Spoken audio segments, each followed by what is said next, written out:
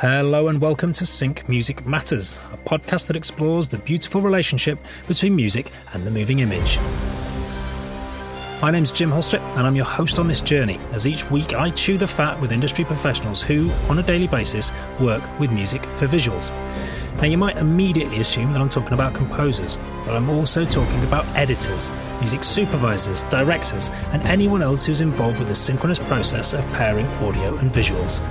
Today I'm talking to TV, film and media composer and solo artist Danny Mulhern. So before I dive in and give you an overview of what you can expect from my chat with Danny Mulhern, I need to make an apology. All the music featured in the podcast is my own, but the theme tune, which you've just heard, is courtesy of the music publisher Audio Socket ASX, who have very kindly given me permission to use it as this sort of theme tune for the show. I can't quite believe I've managed to get to episode 7 without crediting them, so thank you Audio Socket ASX, and that particular track is called Dark Arts, off the album of the same name. Going forward, I will ensure that any publisher who's kind enough to let me use music on the show will, of course, get full credit. So, Danny Mulhern. So Danny Mulhern is a pretty philosophical cat, and as such I was ready to go pretty deep with him, and we do. We talk about his use of improvisation and flow state as a creative tool for making music. We touch on flow state at several points throughout the interview, and for anyone who isn't familiar with flow state, it can be described as the mental state in which a person performing some activity is fully immersed in a feeling of energized focus. Energized focus. Well, that sounds good, doesn't it? But it's, the idea that we're kind of in the zone, we're immersed in something to a point where everything outside of that kind of ceases to exist. Powerful tool. We also talk about accessing the subconscious. I sounded very northern when I said that. Accessing the subconscious. We also look at overcoming procrastination, or what Steven Pressfield in The War of Art refers to as resistance. Now, if you haven't read The War of Art, I highly recommend it. It's a great book for anyone who does anything remotely creative. But Steven Pressfield talks about resistance, which is that thing that stops you being creative. We touch on imposter syndrome, which if you are a regular listener to the podcast, you'll know that many creatives suffer from. It seems definitely a recurring theme. And Danny very kindly shares about a time in his life where he very much fell out of love with music. He felt like he was doing it for the wrong reasons. But that love was rekindled through collaboration with other musicians and actually through human connection, which is a kind of really inspiring story. We talk about John Vervaeke, the cognitive psychologist, and the meaning crisis. Yep, told you we go deep. But it's also a project that Danny's actually involved with at the moment. In terms of going under the skin, we talk about a film that he scored, What They Had, starring Hilary Swank and Michael Shannon. And Danny essentially scored that film in the best part of 3 weeks, which was a phenomenal feat. We also get a taste for Danny's musical influences, which include the likes of Jimi Hendrix, the Beatles, and Ian McGilchrist. As ever, I link to all the people and the music that we talk about in the podcast. You can find that in the show notes of your preferred podcast platform, or you can pop on over to my website, larpmusic.com, click on podcasts, and you'll find all the links there. And a little ask from me. If you enjoy the podcast and are happy to do so, I would be hugely grateful if you could pop on over to Apple Podcasts and give it a rating and a review. It just helps with the algorithm and it tells the artificial intelligence, which will soon be running the world, that this podcast is worth listening to. Thanks a lot. Let's chat to Danny. Danny Mulhern is a composer, multi-instrumentalist and producer who, in addition to writing for TV and film, releases his own unique brand of instrumental music. Much of his recent work has been with the London Contemporary Orchestra on records and film scores, including the critically acclaimed What They Had, starring Hilary Swank, Michael Shannon and Robert Forster. Other film and TV scores include long-running BBC forensic crime drama Silent Witness, BBC wildlife documentary The Natural World, and entertainment shows with the likes of Derren Brown, Matt Lucas and Simon Pegg. Danny's own music is probably best described as contemporary classical with an ambient electronic crossover. To my mind, Danny's music is wonderfully textural, and he often plays with polyrhythms as he explores philosophical ideas around improvisation, intuition, and collective intelligence. Look out for his forthcoming album, Singing Through Others, which is inspired primarily by conversations around sense-making and the meaning crisis. Danny Mulhern, thanks for joining me. Hey Jim, good to be here. Thanks for inviting me. Yeah, it's interesting that you've worked on a show that Simon Pegg's been in, because I often think that you look a bit like Simon Pegg. You're not the first person to say that, actually. I think even Marielle, my partner, said that when we first got together. I didn't take it as a compliment, but he's got a lot of charisma. Absolutely, yeah. No, I think it very much so. But you know, we never see you in the same room, so that's all I'm saying. Yeah, I'm not gonna comment. So, first question is rewind to a young Danny Mulhern back in the day, sort of pre-10. If someone had asked you what you would like to be when you grow up, what would have been your response? Oh Christ! Do I admit it? That's the question. Yes. The truthful answer actually is priest, but it's not for any kind of deep existential reasons. It's like, well, I was sort of brought up Catholic, and I did take it quite seriously actually. But there was this time, kind of when we were kids, everyone was watching. This is going to show my age. Everyone was watching Dallas and stuff, and there were these sort of 80s miniseries, and there was this one called The Thornbirds with Richard Chamberlain. And he was a sort of priest who had this love affair with this really lovely girl. And but he was also a successful priest. He became a cardinal and all this. And I thought, God, he's having his cake and eating it. Maybe I can. He's a philandering priest. I want to be one of those. He's a philandering priest, exactly. Wow. And so was it basically, did you want to be a priest until you discovered music, or did you go through different iterations of things? How did you get from wanting to be a priest to being a composer? Yeah, I'm trying to work it. Oh, yeah. After that, it was snooker player for sure. Yeah, because I used to I won a youth club tournament, and I took it as a green light. It's like the only thing I'd ever won, and I remember my gran being really supportive of me for it, and we had sort of a bonding thing over that, and then the same year, that summer, it was the 1985 final, and everyone was watching with Steve Davis, Dennis Taylor, and snooker was just like this huge thing. And Steve Davis. Yeah. Dennis Taylor used to wear the upside down glasses. Yeah, he's the guy with the glasses. Yeah, the Irish guy. Yeah, and everyone was just egging on Dennis to win, and it was just, you know, classic black ball game at the end, and he was totally behind the day before, and I was just like, this was like box office stuff. And then we look at it now, I know it's like I'm really struggling to still be into it. I still really like snooker, but I'm sort of slightly having to force myself. Ronnie O'Sullivan's the only kind of jaw dropping. He's a bit like Hendrix. Watching Hendrix, you're just like, there's something really emotive about watching that level of ability. Brilliance. And flow. Again, it's a flow state. That like, there's this. We just before you started recording, we were talking about flow states, and those are really good examples of two people who are living that flow thing. Yeah.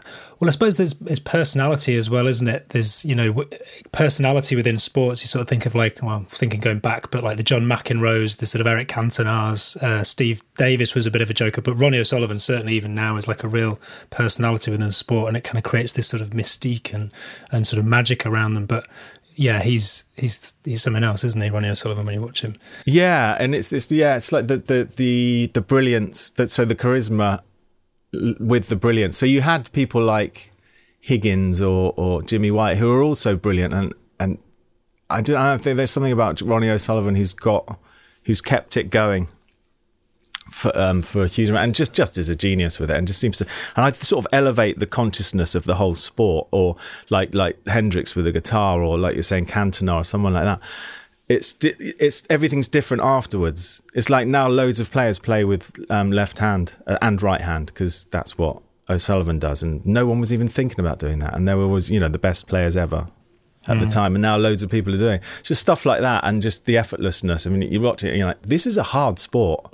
Or watching Federer play tennis, it's just like so balletic. There's something more. So yeah, I've just like, I think that's a really fascinating thing with music. You can totally get there with flow states and just being on the edge of your ability, but not too far, and just slightly riding that wave of insights, which we all know that feeling, and it's just like this just beautiful feeling and it's kind of elusive. Yeah. Well, we'll definitely dig into flow state because it's something I'm kind of very interested in.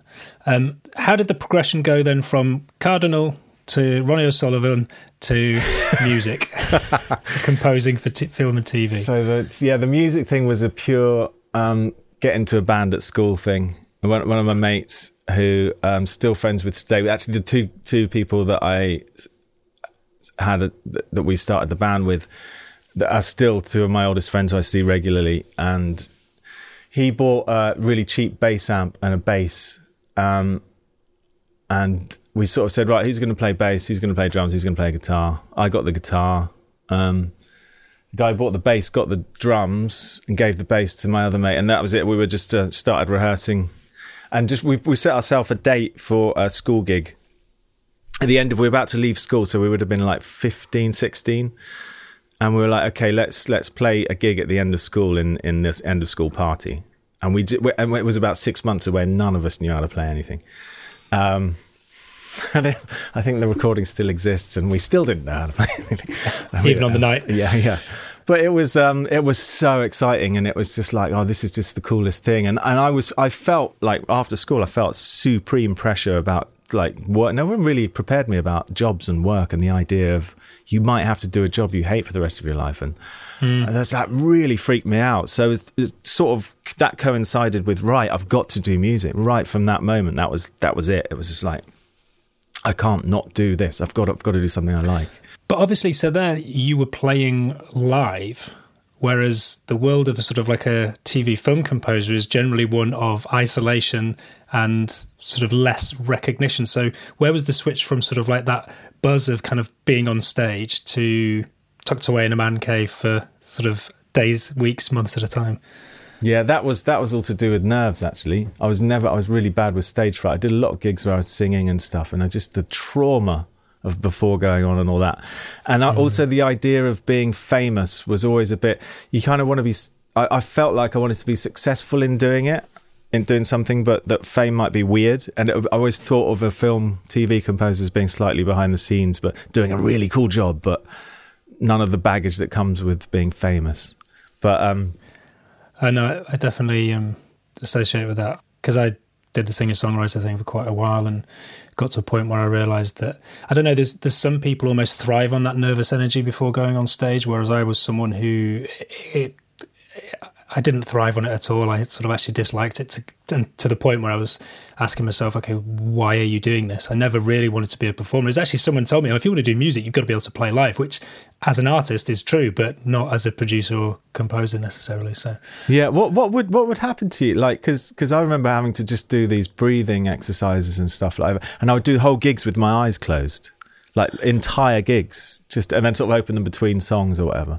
Oh man, yeah, it's hard. Well, we once recorded the first ever music video that we recorded. It wasn't really a music video; it was like a live video, and I was blown away by how petrified I looked. I was literally staring into space, one spot on the wall. There was no emotion on my face whatsoever, just going through the motions. And it's only when I sort of saw myself filmed, and it was my cousin who was editing the video, and he was having real troubles basically sort of trying to find angles where my face wasn't apparent, because I just looked petrified, which was an eye-opener, and it obviously opened up doorways for me to sort of work on that, but I don't think I ever truly felt. But at the same time, at the same time I was gigging, Ed Sheeran was gigging a lot of the same venues around sort of Finsbury Park in London, and even Michael Kiwanuka. Now, those were two guys who I saw live in a pub. Now, when you're playing live in a pub, most people just sort of talk through your music. But when those guys played, everybody stopped. And I kind of just realised, I was like, there's a kind of a magic there. Maybe even that, you talk about flow state, I just think I will never have that. As much hard as I practice and what have you, I will never have that flow state when performing live that they have. And they were just sort of captivating. Yeah, it's funny. You notice the ones, don't you, as well? You notice the ones at the time that because I did a lot of gigs as well, yeah, and you're just like, oh shit, yeah. that is someone that it's like, oh, it's a bit sort of simultaneously wow and oh shit. Yeah. And that's quite an interesting journey as well, that whole, okay, I think I'm failing at this bit, but you can sort of shift it to something else. Again, like you say, you can shift it into a positive. Well, I know this about myself. Where can I point now? And that's an embodied experience rather than an intellectual one. You can think it as much as you like, but until you've been in situations where you're failing, or where you're just like, I'm not up for that challenge, but I'm definitely up for this challenge, and that's a good journey to be on, I think. Did you study music at university? Did you go to college? No, or university? No. That's the main source of my imposter syndrome, I'd say.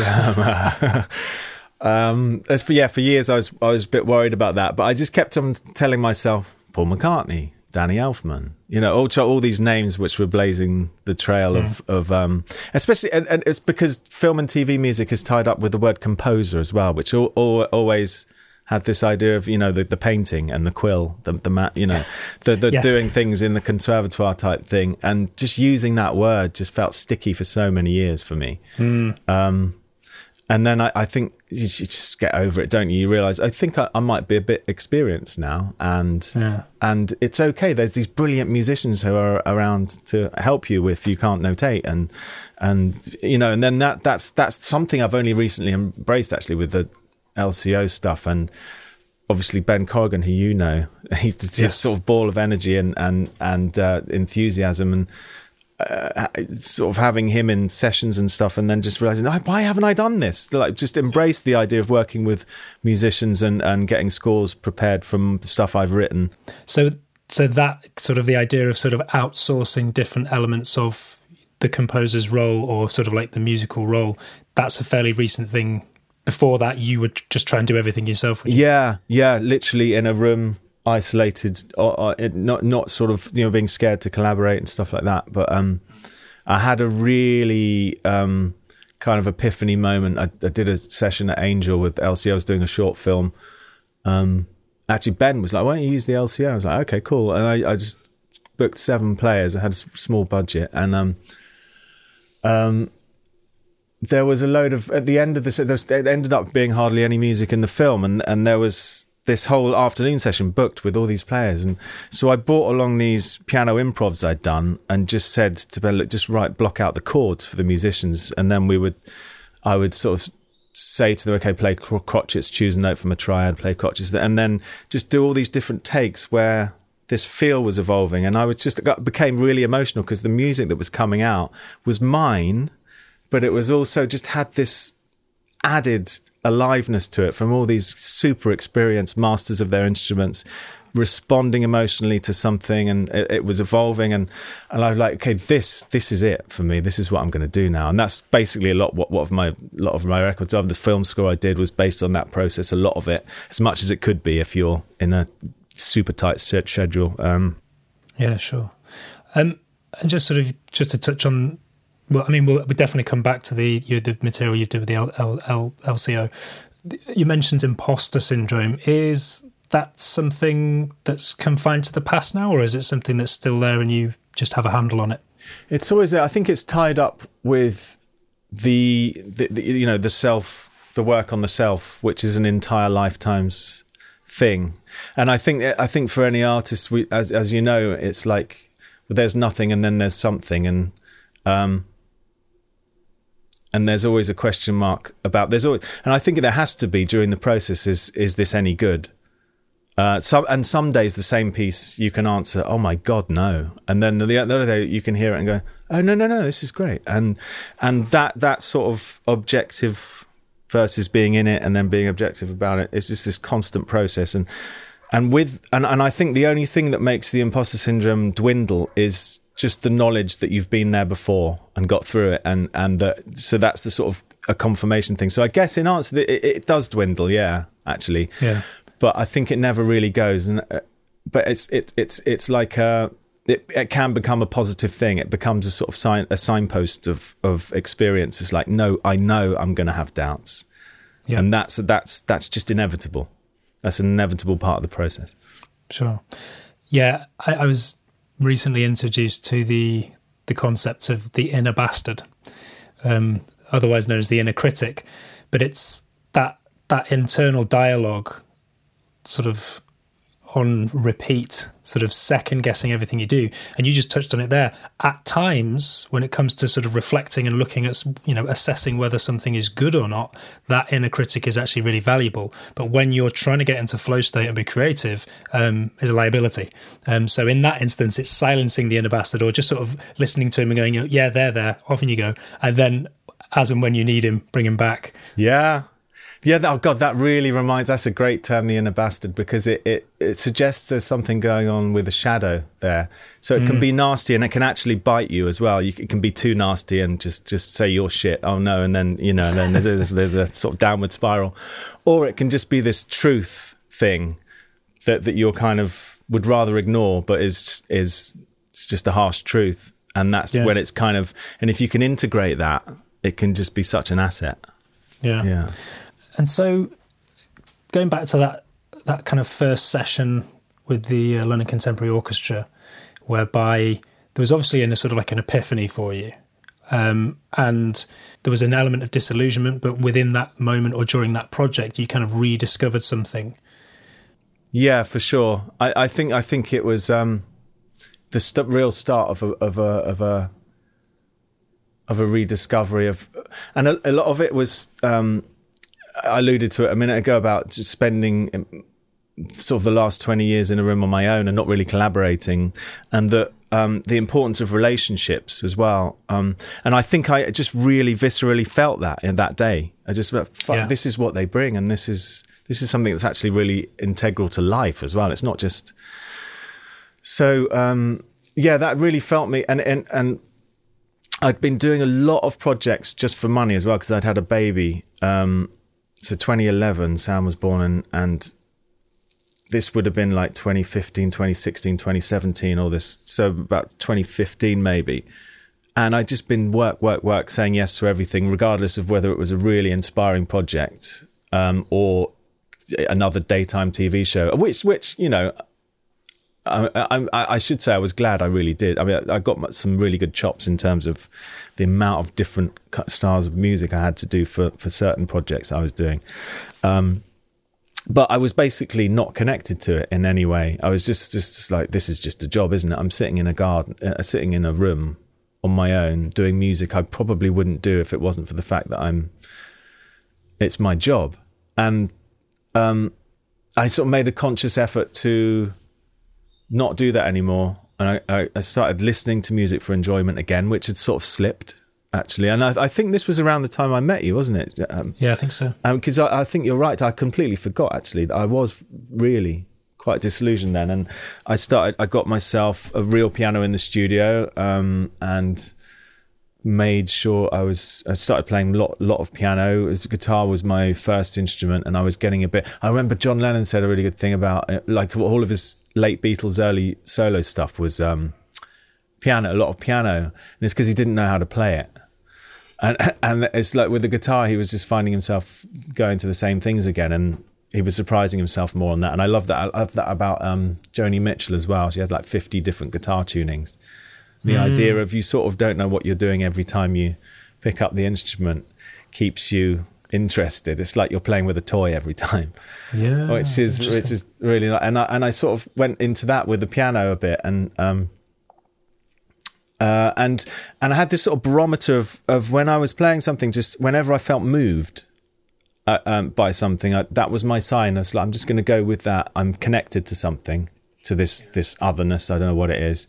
And then I would use that as a sort of barometer to pursue a piece of music, to finish it, and just really care about what the music sounded like, and how I was connected to it, and just exploring what that whole thing is, that beautiful mystery of music, and in a similar way that art and poetry is. It's just that it connects you to some other form of reality that we can never use language for, or we can never really explain. And just reconnecting to that again, which is a sort of just remembering what it was like when you first did it before it became a job. Yeah. And I think, sure. And what was really affirming about that is that I did that, and I put out a couple of records, and that's when I got my first feature film, and on the back of someone hearing that, and it was like, wow, I'm just doing just being genuine, really. Yeah.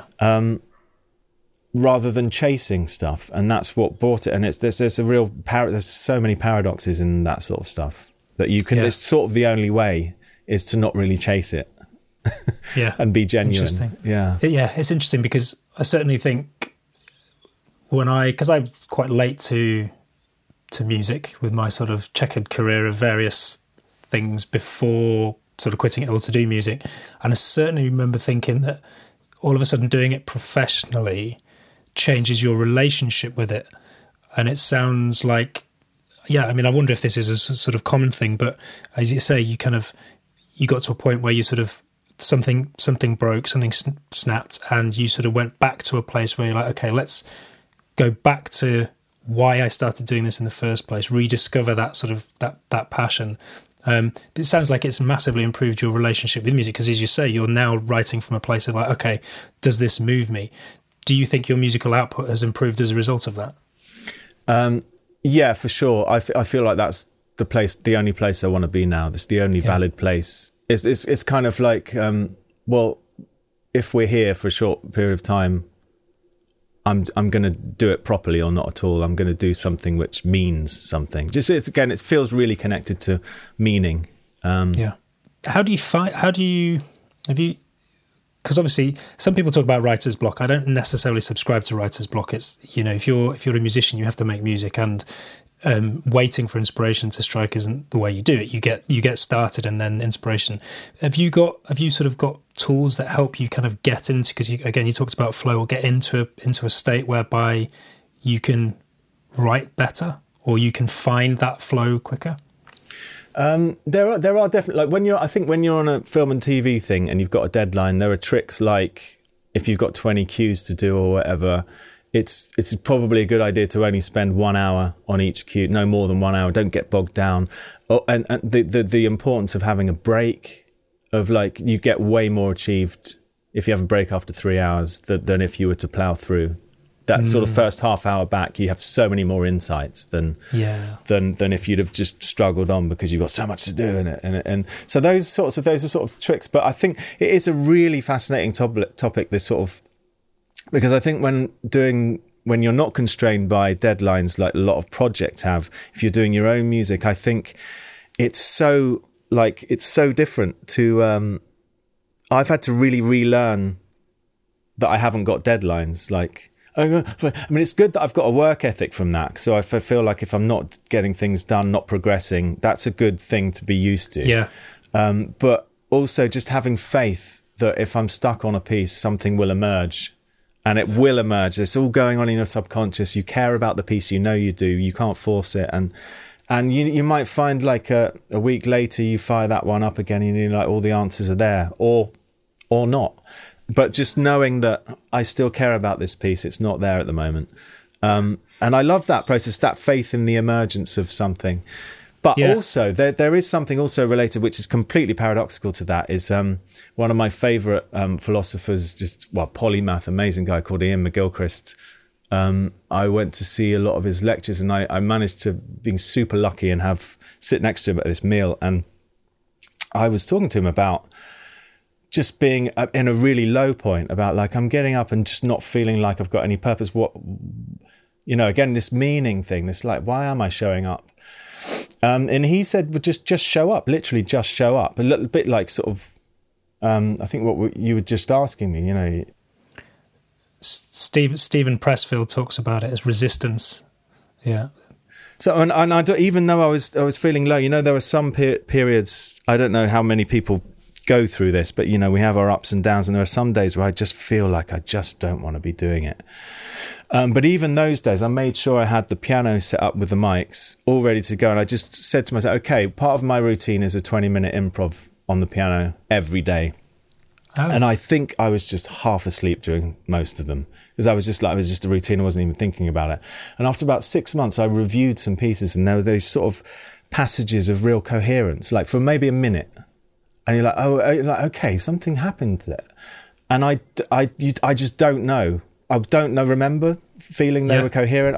But listening back, they felt, and that was the genesis of my flow states piece, because it was like, this is a real rich idea so I did like I edited a lot of those, made them into solo pieces, but also explored doing that with other musicians, and then explored doing it like a hybrid where you've done an improv, and then you score out certain parts for musicians to play, and then they've played the scored out bits, and then they improv on top of it as well. And there's this sort of hybrid. Is this composed? Is this improvised? And that's just really fascinating.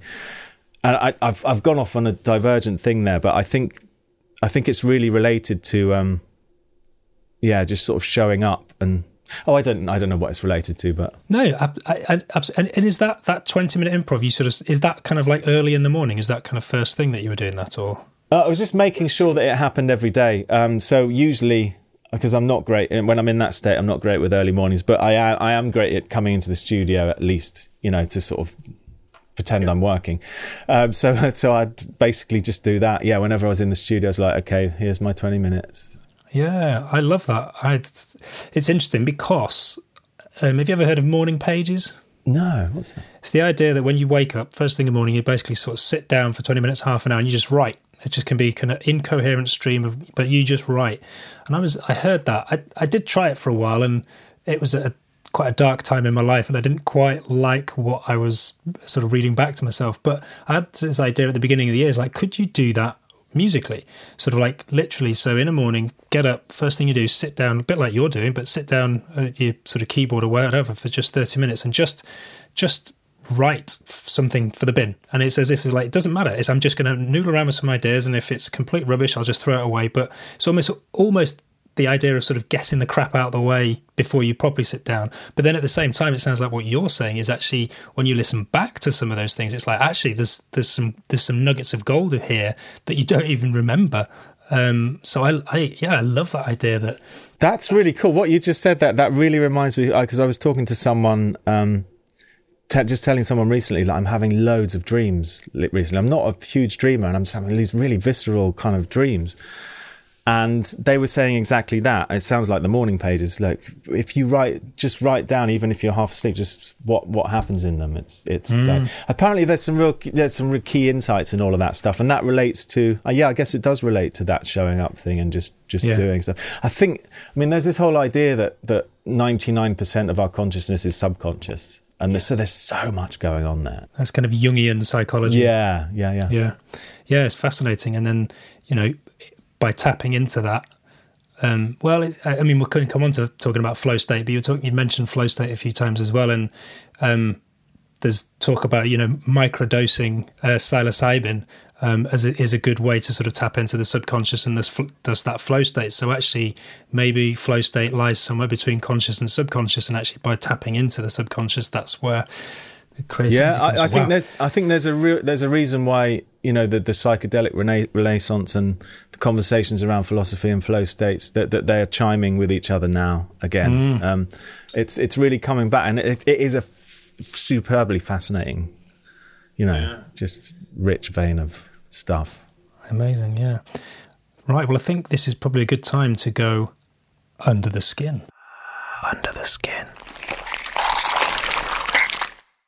You mentioned sort of like that idea of deadlines, and the process is slightly different when you've got hard deadlines and there's people waiting for stuff. You did a film, What They Had, that Hollywood moment, which a few years ago now, but just sort of interested in sort of touching on that, because I seem to remember when that came through, not only did you sort of, were you scoring a film, which is a big ask, but you had relatively little time to do it in. Talk us through the sort of process for that, and then I'm interested in sort of afterwards, then sort of maybe looking at a little bit more about the process of writing your own music. But what was the kind of process from having that first meeting to then sort of getting ideas down and ultimately sort of scoring the film? Yeah, well, it was on the back of one of my records that came out. Someone from Decca who had published it reached out. So the music supervisor, who was Mary Ramos, she's an amazing supervisor. She does all of Tarantino's films, and it's just done hundreds. So unfortunately, at this point in the interview, we lost Danny's audio, but I can fill you in as to what he said. So music supervisor Mary Ramos reached out to Decca, with whom Danny has published, asking if they had anyone who could score their film. They forwarded Danny's album on to the director, who loved it. By this time, it was August of that year, and everything was looking good. But Danny heard nothing. Apparently in the background there were some music publishing issues going on, which needed to be resolved before they could proceed. Anyway, Danny eventually received a copy of the film, fully edited with a temp score. And it's a really beautiful film, actually, just sort of an ensemble piece. And it genuinely moved me. As soon as I was finished with it, I went into the studio and tried to respond, just to record on the piano and respond. Played around with some themes and responses. And at that moment, the director called me for the first time. And I was snivelling, actually, because I was a moving film and I'd cried and I said, I'm still really moved by your beautiful film. And she was just really chilled and supportive and just like... The audio cut again.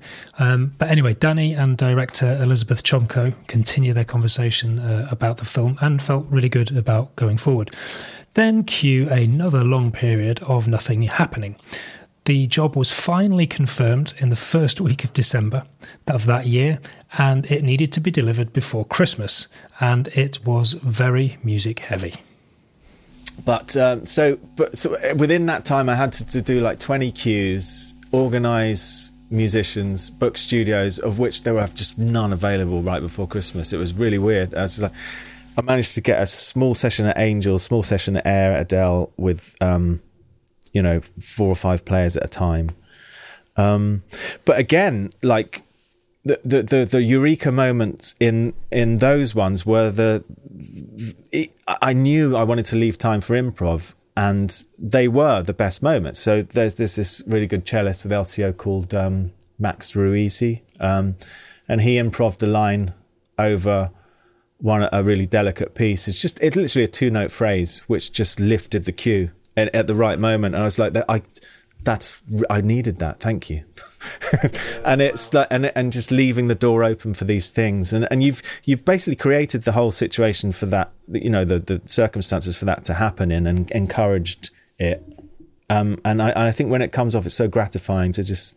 And then when I'd finished that cue and a couple of others, the director phoned and said, "Thank you so much. This is just what that scene needed." And so that process was, but yeah, it was so fraught, but also like super exciting. And was it? It sounds like it was, whilst there was all the fraughtness of booking studios, etc. But the actual process of making the music, did that happen quite quickly, and was that effortless?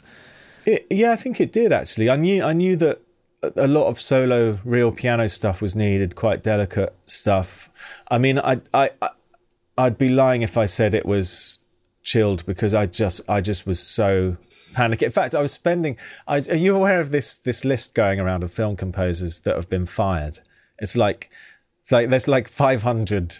It's basically everyone who have been fired multiple times on films, and it's this idea that you haven't arrived as a film composer until you've been fired.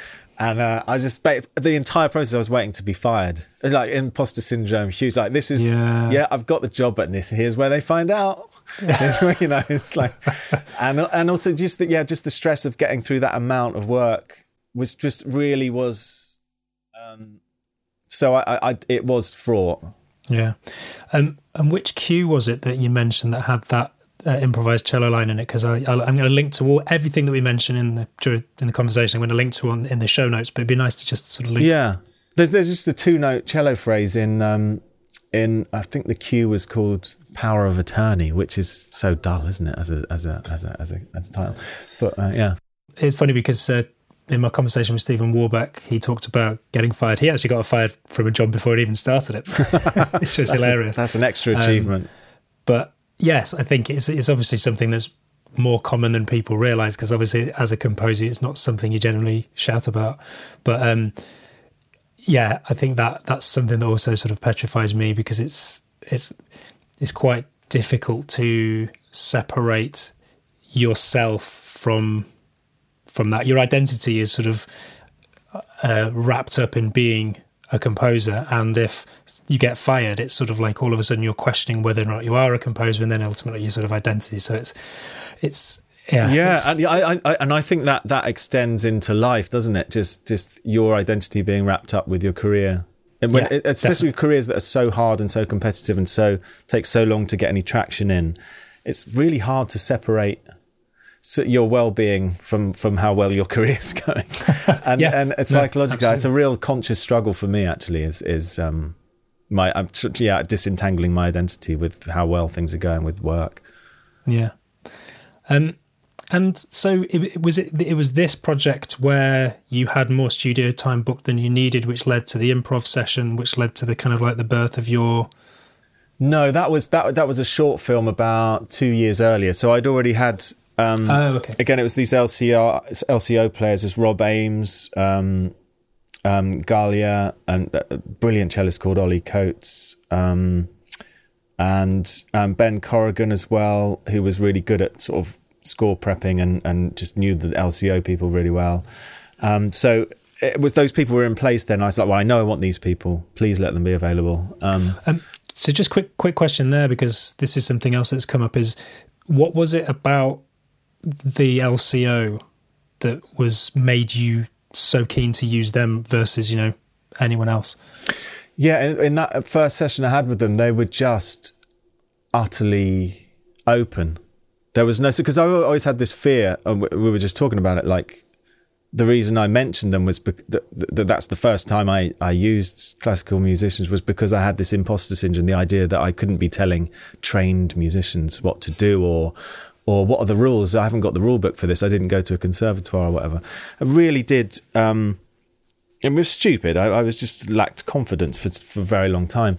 And I found that they are just a sort of brand of personality. Rob is this just sort of what you see is what you get, very chilled out, very experimental, eclectic music taste, just happens to be conductor and viola player for a brilliant orchestra. And it's just like, it was like working with a musician that I would have worked with if I was in a band. It just felt like that. And not only that, he was just encouraging experimentation. Like those were the bits that really was rather than going through the motions reading scores, it was like, oh, let's have some fun.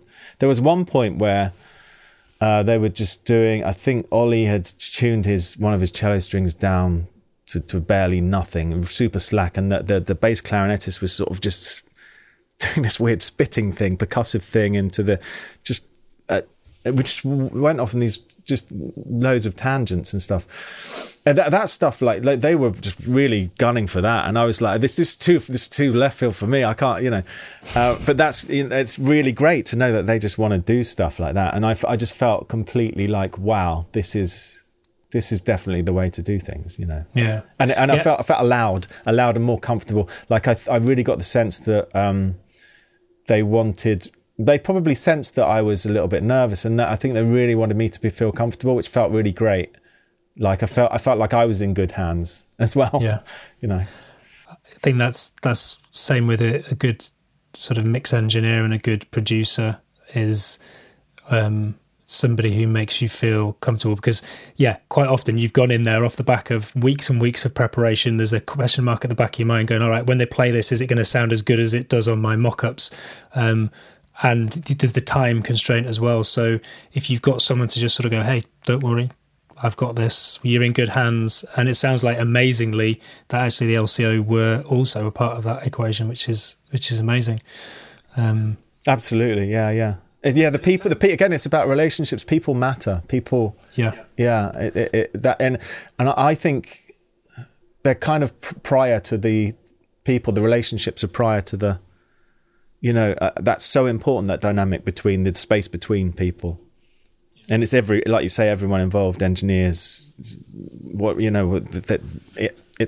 can really see it in, have you seen Get Back? Like one of the revelations for me was watching Glyn Johns, the engineer. I mean, everybody, like if you're a Beatles geek, you know who Glyn Johns is, but watching him now, after all these years without all this footage, there's this, he's just a revelation in how much he brought to those sessions, and yeah, amazing. Yeah, it's the whole entourage. And it sounds like as well that you feel that the end product, that the kind of leveraging the talents of musicians around you ultimately leads to a better end product than if you were to sort of be doing it all yourself. Yeah, and not only that, it's more than the sum of the parts as well. So again, the relationship seems to make something emergent that's more. It's more, and it really is. And I think, yeah, it's fascinating. Okay. Amazing. And so, okay, so we've got kind of like an understanding of the sort of the process for that, which is maybe the sort of more traditional project. But you're currently working on a John Vervaeke project, which is somewhat different in terms of structure, process. Should you tell us a bit about that? Yeah, no, this is really floating my boat, and just because it's so unusual. Basically, John Vervaeke, I imagine most people won't know. Some people will, I guess. He's a professor of cognitive science at the University of Toronto. He's got this YouTube series called Awakening from the Meaning Crisis, and also multiple interviews. He's not just a cognitive science. He's a philosopher, and he's a massive expert on wisdom traditions and stuff. So this Awakening from the Meaning Crisis has got just a crash course on philosophy, cognitive science, just everything, religion, culture.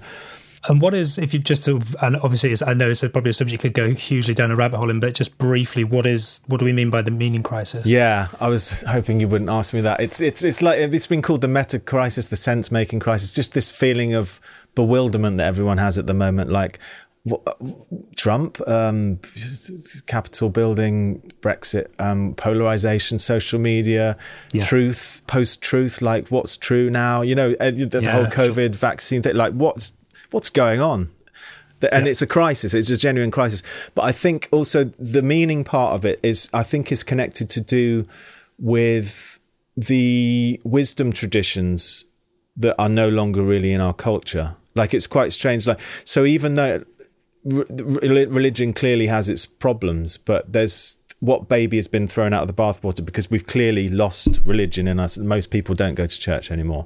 And there are wisdom traditions around the world, like a huge, yoga's huge, Tai Chi's huge, all of that stuff. It's like, what is in that? What is in that? And what's gone from our culture from it? And I think it's way more than people realize, and it's contributing a huge amount to this sort of anxiety crisis or whatever there is going on. And there's so many things. It's super complex, and the whole idea of complexity and the meta, the looking at everything, is a fascinating thing. So there's this guy John Vervaeke who's sort of been tackling that for a long time, and he's done a lot of really important work. And there's this guy called David Fuller, who runs a YouTube channel and a sort of organisation, actually, who run courses called Rebel Wisdom. And he's an ex-journalist, or he is a journalist. He worked for Channel 4 News, BBC, did documentaries and stuff. And him and Rebel Wisdom have been brilliant at curating the sort of best philosophers, cultural commentators, journalists, podcasters, scientists, therapists, just looking at sense making. And John Vervaeke has sort of shone through as one of these kind of main guys that people resonate with. So they're just trying to work. David's trying to set up a project where he's going to make a documentary about John's work, and he's reaching out. What's fascinating about the project is he's reaching out to people who know his work. So scientists, philosophers, so some really sort of galaxy brain people. But also animators who are really aware of his work, and myself doing the music. I mean, this is super early stages, and so we have these sort of really interesting Zoom calls, and what's a way into this stuff. And also, what David is brilliant at is talking about his awareness of the mainstream media, what he sort of calls the legacy media, versus. So he's now got a successful YouTube channel and is making really high quality, nuanced stuff, a bit like, long form podcasts and stuff. on the new media, which seems to be so out of sight of the mainstream.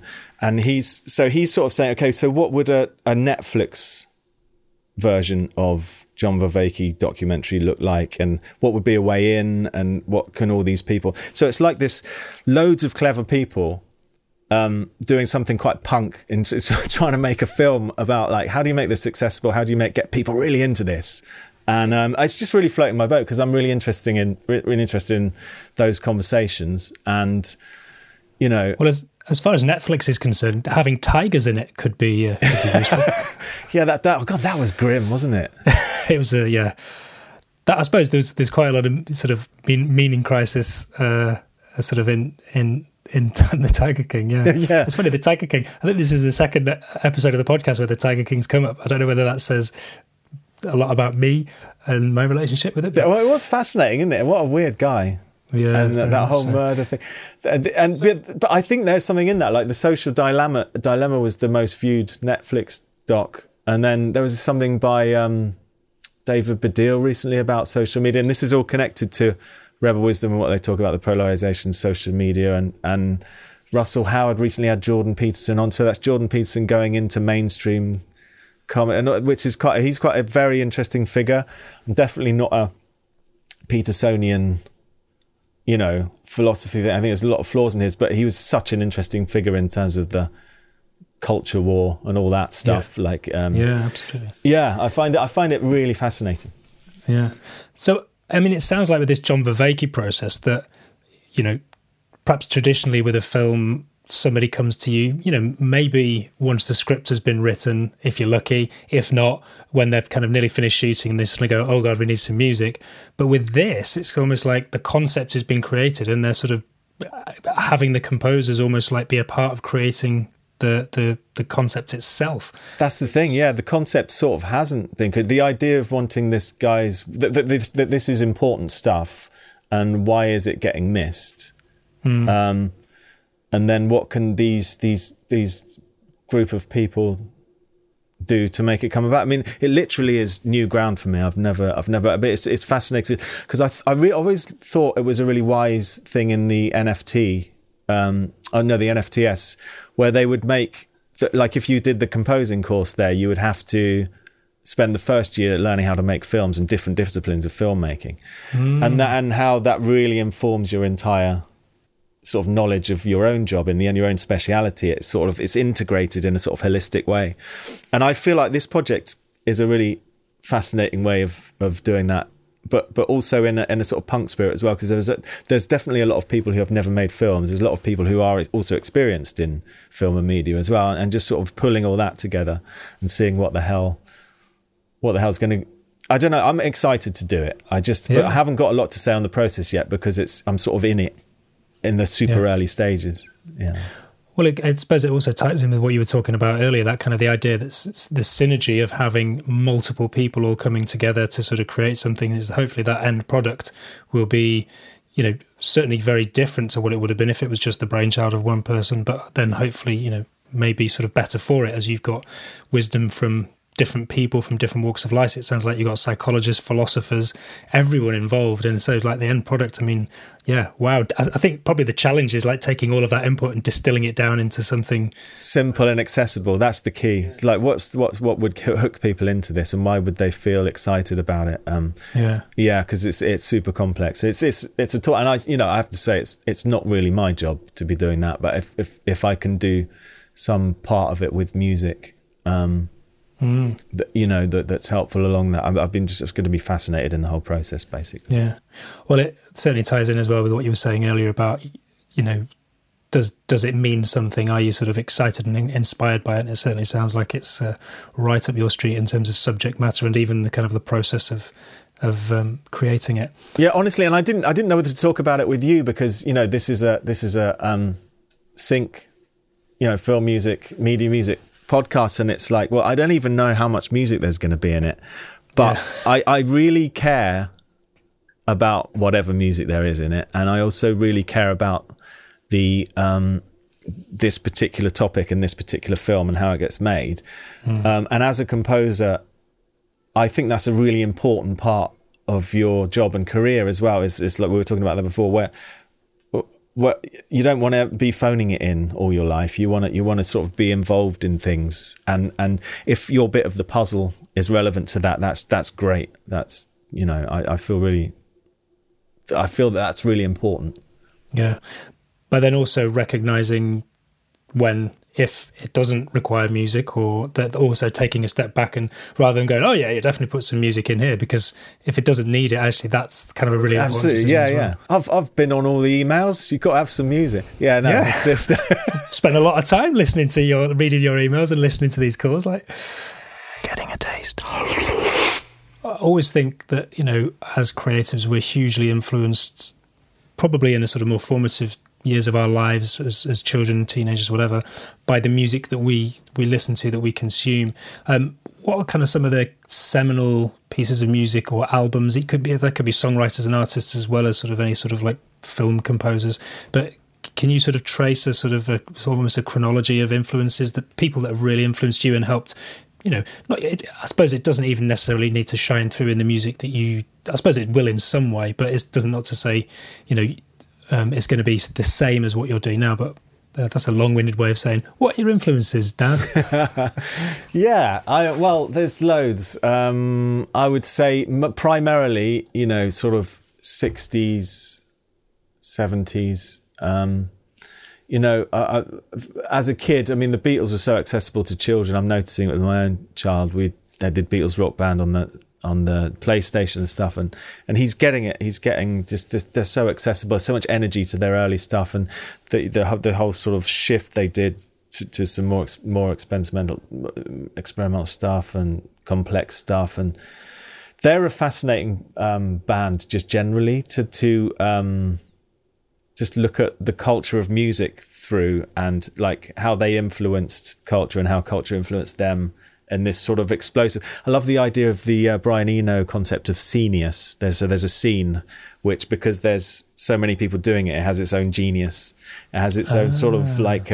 He likened it to a lot of Russian abstract art, and he was like, he knew about 20 artists who were doing it. Then he went to St. Petersburg and just saw hundreds, and there was this scene of.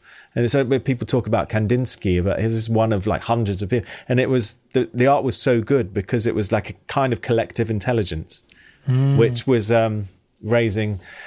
Yeah, and I feel like the 60s has got so much of that going on through the Beatles and, you know, people like Joni Mitchell, Bob Dylan as well. Like I found myself returning to the Beatles and Dylan a lot recently. I'd completely not been listening to them for years. I've been into sort of film music, and, you know, I was into Johan Johansson for quite a bit, and a lot of, just sort of listening to film music and relating it to my career and sort of.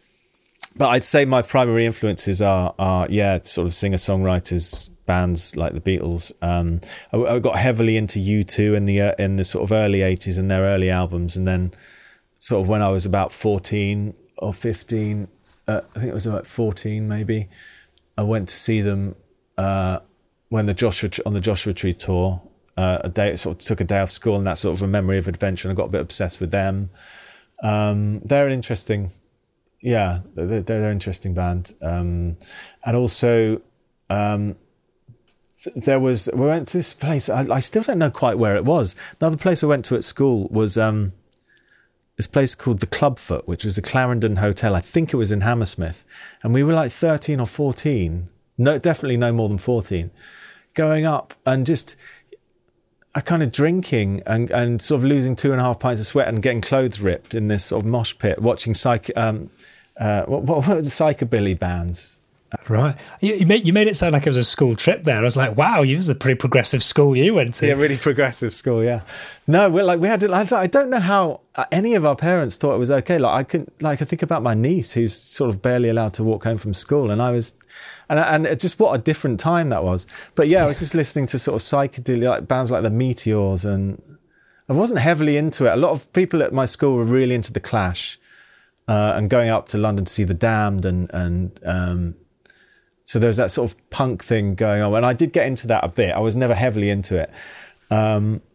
So yeah, it's just all that sort of thing really that and you know, that Peter Jackson documentary about the Beatles that came out recently, I just fully went back there. The whole of December I was just immersed in watching them work together and stuff. So that's been, I'd say they're it's kind of a boring one, but they're definitely key. And then later on, I loved songwriters like Roddy Frame from Aztec Camera, Neil Finn from Crowded House. Really love his songwriting. You know, good songwriters. Terry Hall from The Specials did a really good few solo albums in the 90s, which has sort of got lost a bit, but produced by Ian Browdy of the Lightning Seeds. A really good one called Home. It's sort of adult pop stuff. Yeah. And what about, is there anything kind of modern stuff that's coming sort of out, has been coming out over sort of recently? Is there anything that sort of inspires you? I really like, I don't know, the FKA Twigs, is that, I really like, is FKA Twigs. I don't even know who they are. I think it's a woman on her own, but the production is kind of super interesting, cutting edge. There's an album a few years ago I got into called LP1, and she's got something new, I think it was last year, came out. I've been really into that, just sonically really interesting. What else? I mean, I was really into the Max Richtery sort of Johansson stuff, because it was tied into I thought it was a really interesting shift in film scoring where there's about maybe 5 years ago, the sort of Zimmer model, which is still happening and still great, was also like a lot of A-list Hollywood films were being done by Johansson, like really big films, and I found that a really interesting shift, and Max Richter came into that, and then artists around Erased Tapes and stuff. I was sort of interested in that for a while. For some reason I've gone away from that. I don't know if it's because it was a trend or whether I'm just not as interested. But yeah, I was into that for a while. But I'd say now, I'm just anything with interesting production. There's, but it's really hard remembering artists these days, because I've got like about 3 or 4 Spotify playlists which I'm adding to a lot, but I can't remember who the hell's on them. I just like listening to them. It's a really hard thing to talk about, which is terrible for the artists. But yeah, I totally. And it seems to be the same for everyone. Is like you hear tracks and you don't actually know who they're by. But you know you like them. But yeah, it's the way we consume music. You know, say back in the day, the Beatles, you'd buy albums and you'd consume the whole album, and that album told a story. Whereas now we cherry pick the tracks that we listen to, so it changes our relationship, I suppose. There's a really good film composer. I met him out in Toronto when I was there, and he was this sort of really unassuming guy. But it turns out he's done loads of stuff. A guy called Rob Simonson. I think he's done the recent Ghostbusters thing, which I confess I haven't listened to or seen.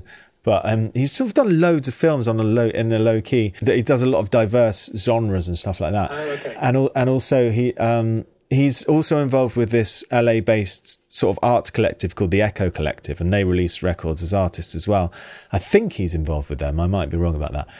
And it sort of appeals as a sort of someone whose career you'd quite like, you know, being a member, having an arts collective side thing and doing some nice films and just being quite chilled with it. And that he seemed quite an inspiring character to me. Hey, if there's a man who can, Dan, it's you. It sounds like you're kind of on the way already. So, well, who knows? I mean, it's just it'd be nice to get a nice balance, wouldn't it, with things? But that idea of life-work balance, that seems like another story we tell ourselves, which is what amazing. Dan, well, I'm conscious of time. We're sort of we're way over. This has been amazing. There's so much interesting stuff that we've sort of touched on there. We've gone pretty deep, which I knew we were going to do, but is always a good thing. Before we go, I've got a few quick fire questions for you. What scares Dan Mulhern? Quick fire. God, you won't get that from me.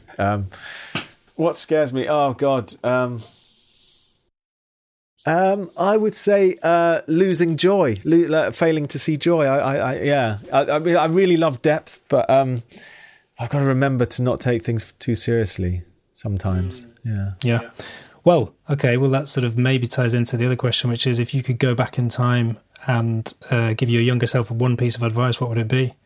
Oh. Yeah, fucking loads actually. But there's more time than you think. Don't panic. Nice. And what's a little known fact about you? That I guess I once worked on a cruise ship and jumped off. Not jumped off actually. Man overboard. I left it with. They keep your passport so you can't leave, but I just had enough because they were phoning me so much in the sort of in the winter when I was penniless in London and saying, "Can you fly out to Miami and do another?" And it was just sort of really. I wasn't qualified for it. I was awful. I was doing sound and lights for the sort of lounge band. I was terrible, like doing tape cues that never were. And I was just like, "What the hell am I doing?" And in Stockholm, I just like sort of stayed off rather than got back on and watched the ship sail away. And I thought that's one of my sort of small adult rebellions that I ever did, which sort of changed the course of my life, I guess. But that's not a small, I guess, that's something interesting that I did, I guess. But well, yes, I mean, it's a little known fact. It's this sort of the previous life of Danny Mulhern. Amazing. So yes, trivia. Do you have, because I'm obsessed with sort of random facts about music or TV or movies, do you have a sort of a cool piece of trivia or a little known fact about? Oh God, I think the one that pops into my mind about films is possibly dull. It's that there's no music in The Birds. That just picks because we always think of Hitchcock as being Bernard Herrmann. All the Herrmann scores, which are so iconic, and then there's just no music in The Birds, and it's like, oh, there's no music in The Birds. But I think about that every time now, and I think most people know it. I didn't. I can't even remember it. It's so long ago that I saw it. Well, that's a cool little thing. Well, that I suppose it's interesting as well because it speaks to the power of not having silence or not having music or sound design or just actually really good performances, and that can in of itself carry a film without the need to sort of underscore and underpin certain emotions. So yeah. Amazing. Well, thank you so much for taking the time to chat, Danny. If people want to find you and your work, where do they go? Oh, okay, yeah. So I've got a website, dannymulhern.com. I think most things are there. All my socials are sort of linked there, and most of my work. Yeah, Spotify and all that stuff. Amazing. And look out for, in March this year, you've got the first single coming out from Singing Through Others? Yeah, first single in March. The album comes out in June, but there's singles coming out every other week from March. Amazing. Yeah. And obviously, if anyone's listening to this in the future, then it's out already, so go check it out. Amazing. Dan, thanks so much for taking the time to chat, mate. It's been an absolute pleasure. Good luck with everything, and hopefully I'll see you soon. Thanks, Jim. That's good to talk to you. Good to catch up. Thank you very much for listening. If you've enjoyed this episode, and given that you've listened this far, I feel you might have, then I would be honoured and incredibly grateful if you could take a moment to subscribe, rate and review on your podcast platform of choice. By subscribing, you'll automatically be notified each time a new episode drops, and by rating the show, you tell the artificial intelligence that will soon be running the world that this podcast is worth listening to. I certainly get a lot of insights and value from these conversations, and I genuinely hope you do too.